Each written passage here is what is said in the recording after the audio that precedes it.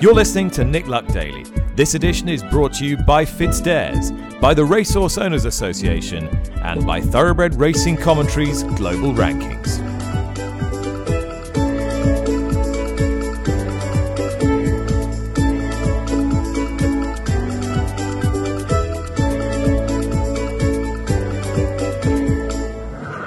Good evening, thank you for listening. My name's Charlotte Greenway and it's Friday the 22nd of October.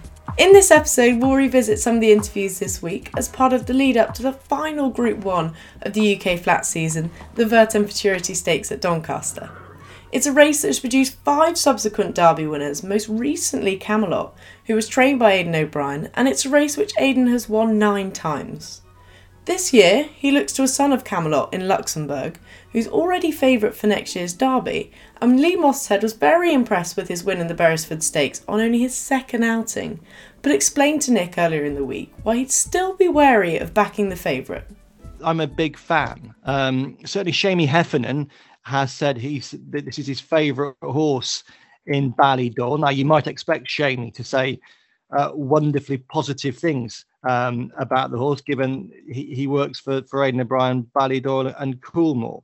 But I thought in his most recent outing, there was an enormous amount to like. Aidan O'Brien was at Newmarket that day. And funny enough, I spoke to him in that pre-parade ring at Newmarket after Luxembourg had posted his Group 2 success at the Curragh. And at that point, Aidan hadn't seen the race. So I was always asking him to comment on a race he hadn't seen. But he talked to me about what he expected the horse would have done. And I was able to say to him, yes, he did all that. So he won the race in the style that Aidan expected.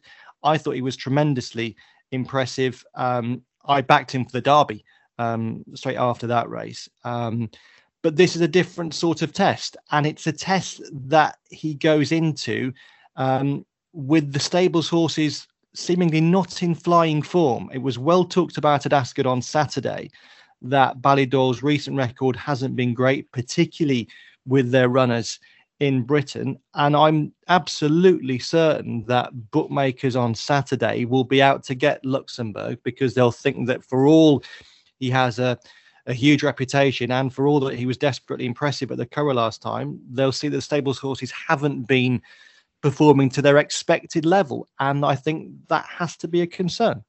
Roger Varian won this race in 2013 with Kingston Hill, and he's hoping that Bayside Boy might be able to improve on his third behind Native Trail in the Dewhurst last time with a step up to a mile. The Varian team bagged a Group 1 last weekend at Ascot, and when Nick spoke to him this morning, he put it to him that the horse must have a pretty good constitution to be back out again just 14 days after the Dewhurst. He seemed in great form, Nick. It really came out of a Dewhurst well, and that was only 2 weeks ago, so we haven't done too much of him in between. But he's, he looks great for the time of the year, and he seems to be holding his form at home anyway. And was it always a plan to take in both races, or has he surprised you with how well he's done since the Dewhurst?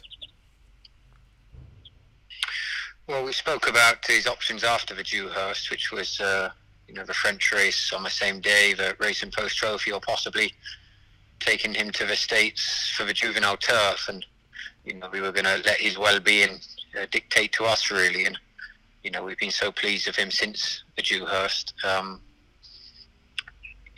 We've opted to go to Doncaster. Whether that's the right decision or not, we'll see how we go on Saturday. But we couldn't be more pleased, with his condition, and I think he brings a high level of form into the race. His half-brother Forest Ranger acted very well with cut in the ground, and there was a little ease when he won the Champagne. It'll be much softer tomorrow. Is that in any way a concern? I think it's a question mark. I wouldn't call it a concern, but he'd have to prove he goes on it as soft as it's going to be tomorrow.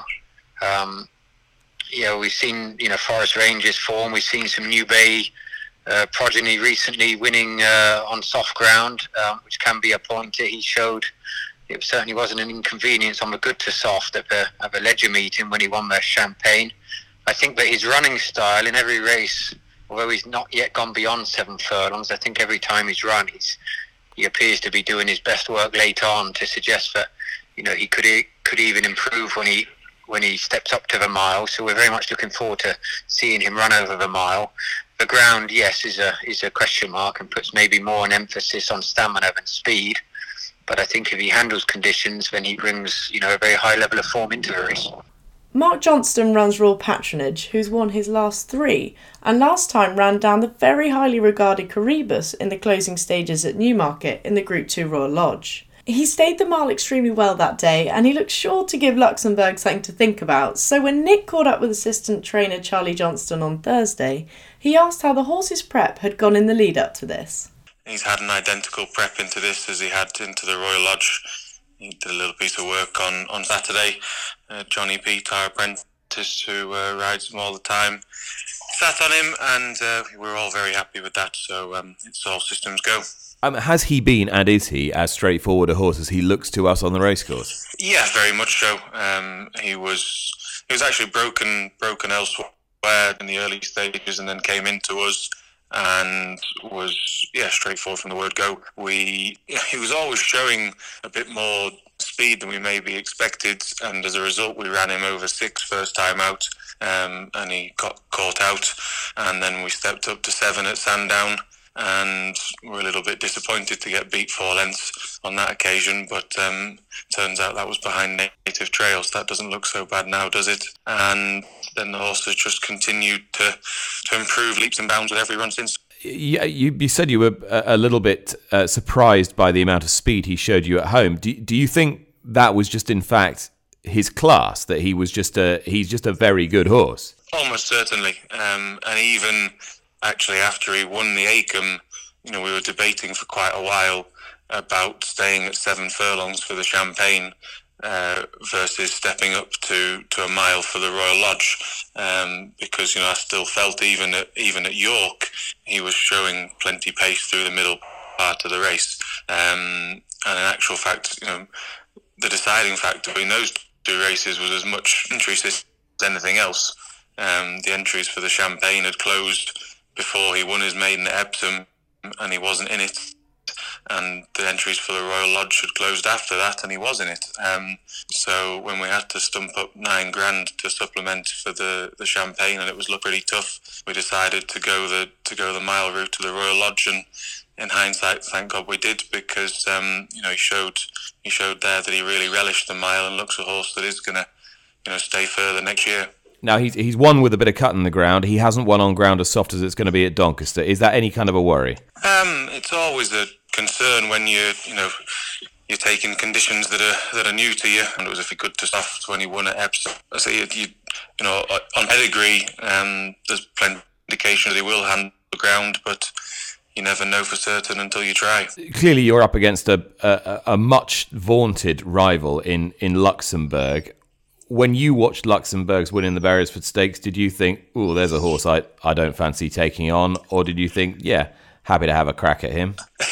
Well, this is probably something I shouldn't admit, but I actually haven't watched Luxembourg's win in the Beresford Stakes. I think that was on a day when Royal Patronage was winning at Newmarket, and I was saddling 4 or 5 runners at Ripon that afternoon, and we had runners did around 4 or 5 tracks, as is the norm for a Saturday, and watching Aidan O'Brien's runners at Leopardstown was fairly a long way down my list of priorities. So as is often the case, we focused on the factors in our control, which is our horse, and look, Aidan's record in the race speaks for itself, and he's going to have a huge number of horses to choose from in this kind of bracket, and the fact that he's chosen this one as his leading contender means that we have to give him a huge amount of respect. But I don't think anyone can argue with the form that's in the book with our fella. This week we spent a lot of time on the podcast discussing the deal that ARC proposed with regards to an extra £5 million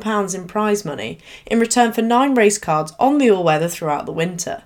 This has divided opinion and was subsequently rejected, and one of those not in favour of this deal was trainer Rafe Beckett, who is a prominent member of the National Trainers Federation, and he explained his view to Nick on Tuesday.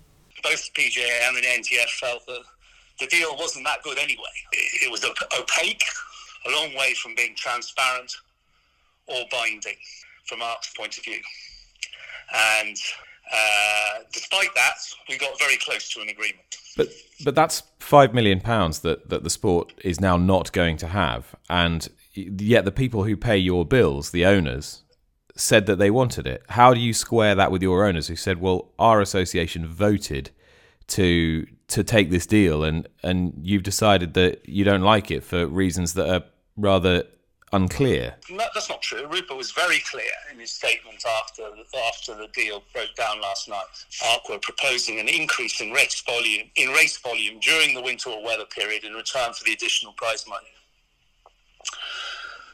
Martin's been very clear that ARC are much happier with 10 races of 7 runners than they are with 7 races of 10 runners. He said that to me a number of times. And I don't believe that the punters who pay for this sport are in agreement with that. I don't think anybody believes that. It suits ARC to have that deal. It doesn't suit the long-term prosperity of the sport. It doesn't fit with the long-term prosperity of the sport. We're heading in a direction that greyhound racing went many years ago, and look what's happened to them. Rafe, a lot of trainers who you've been closely aligned with, John Gosden being the most prominent one who springs to mind, when talking about levy reform, have said racing needs to show that it can help itself before it goes to government with a begging bowl, for want of a better phrase. And now government can just turn around and say, well, so much for self-help. You've just turned down £5 million. Well, I would say that short fields, i.e. 3 and 4 runner races in February and March, which would have happened under this deal, under the BHA's own modelling, I would say that's self-harm, not self-help. So, Rafe, what's going to happen now? Well, first of all, this deal, once broken down, wasn't what Martin led us to believe in terms of prize money. You know, once it was spread out, 9 race cards, you know, it wasn't going to be what he would have had us believe it was going to be. That's the first thing I would say. Second thing I would say is this deal has got to be transparent, binding, sustainable, and for the long term. That's the PJA and NTF's position. And neither body believed that was the case with the deal as it was written. So is it about having the same amount of races as there are and more money for those races, rather than you basically don't like the idea of added races on the cards? No, I don't. That's not true, Nick. I don't like the idea of short fields. That's what I don't like, personally. And that's what the NTF and PJA don't want. Short fields don't suit the PJA, and they don't provide a compelling product. And punters want to bet on competitive racing, and the punter funds the sport. But isn't your first responsibility to your owners? We're not going to grow, make the sport sustainable for the long term if we don't have compelling racing with an average field size of between 8 and 9 or close to 8. That provides a sustainable product for the long term. This isn't about the short term, but this deal was a short-term deal that had long-term consequences. That was our belief. Rafe, what does this say about the effectiveness or otherwise of the Horsemen's Group? The Horsemen's Group does a very good job, but the way the sport is structured means that the participants are up against corporations, and the participants all have their own businesses to deal with. We're trading horses or riding horses or looking after horses, and that's our main occupation. In that sense, we are compromised when dealing with corporations like ARC or the Jockey Club. Nick also spoke to Charlie Parker on Tuesday and Mick Appleby and Dr. Jim Walker on Wednesday, who gave their views on this matter. So if you missed any of these, I'd recommend going back and catching up. And that then brings this episode to a close. There is, of course, flat action from Newbury and jumping from Cheltenham as well tomorrow. So I hope you enjoy all of that. Have a great weekend, and thank you very much for listening.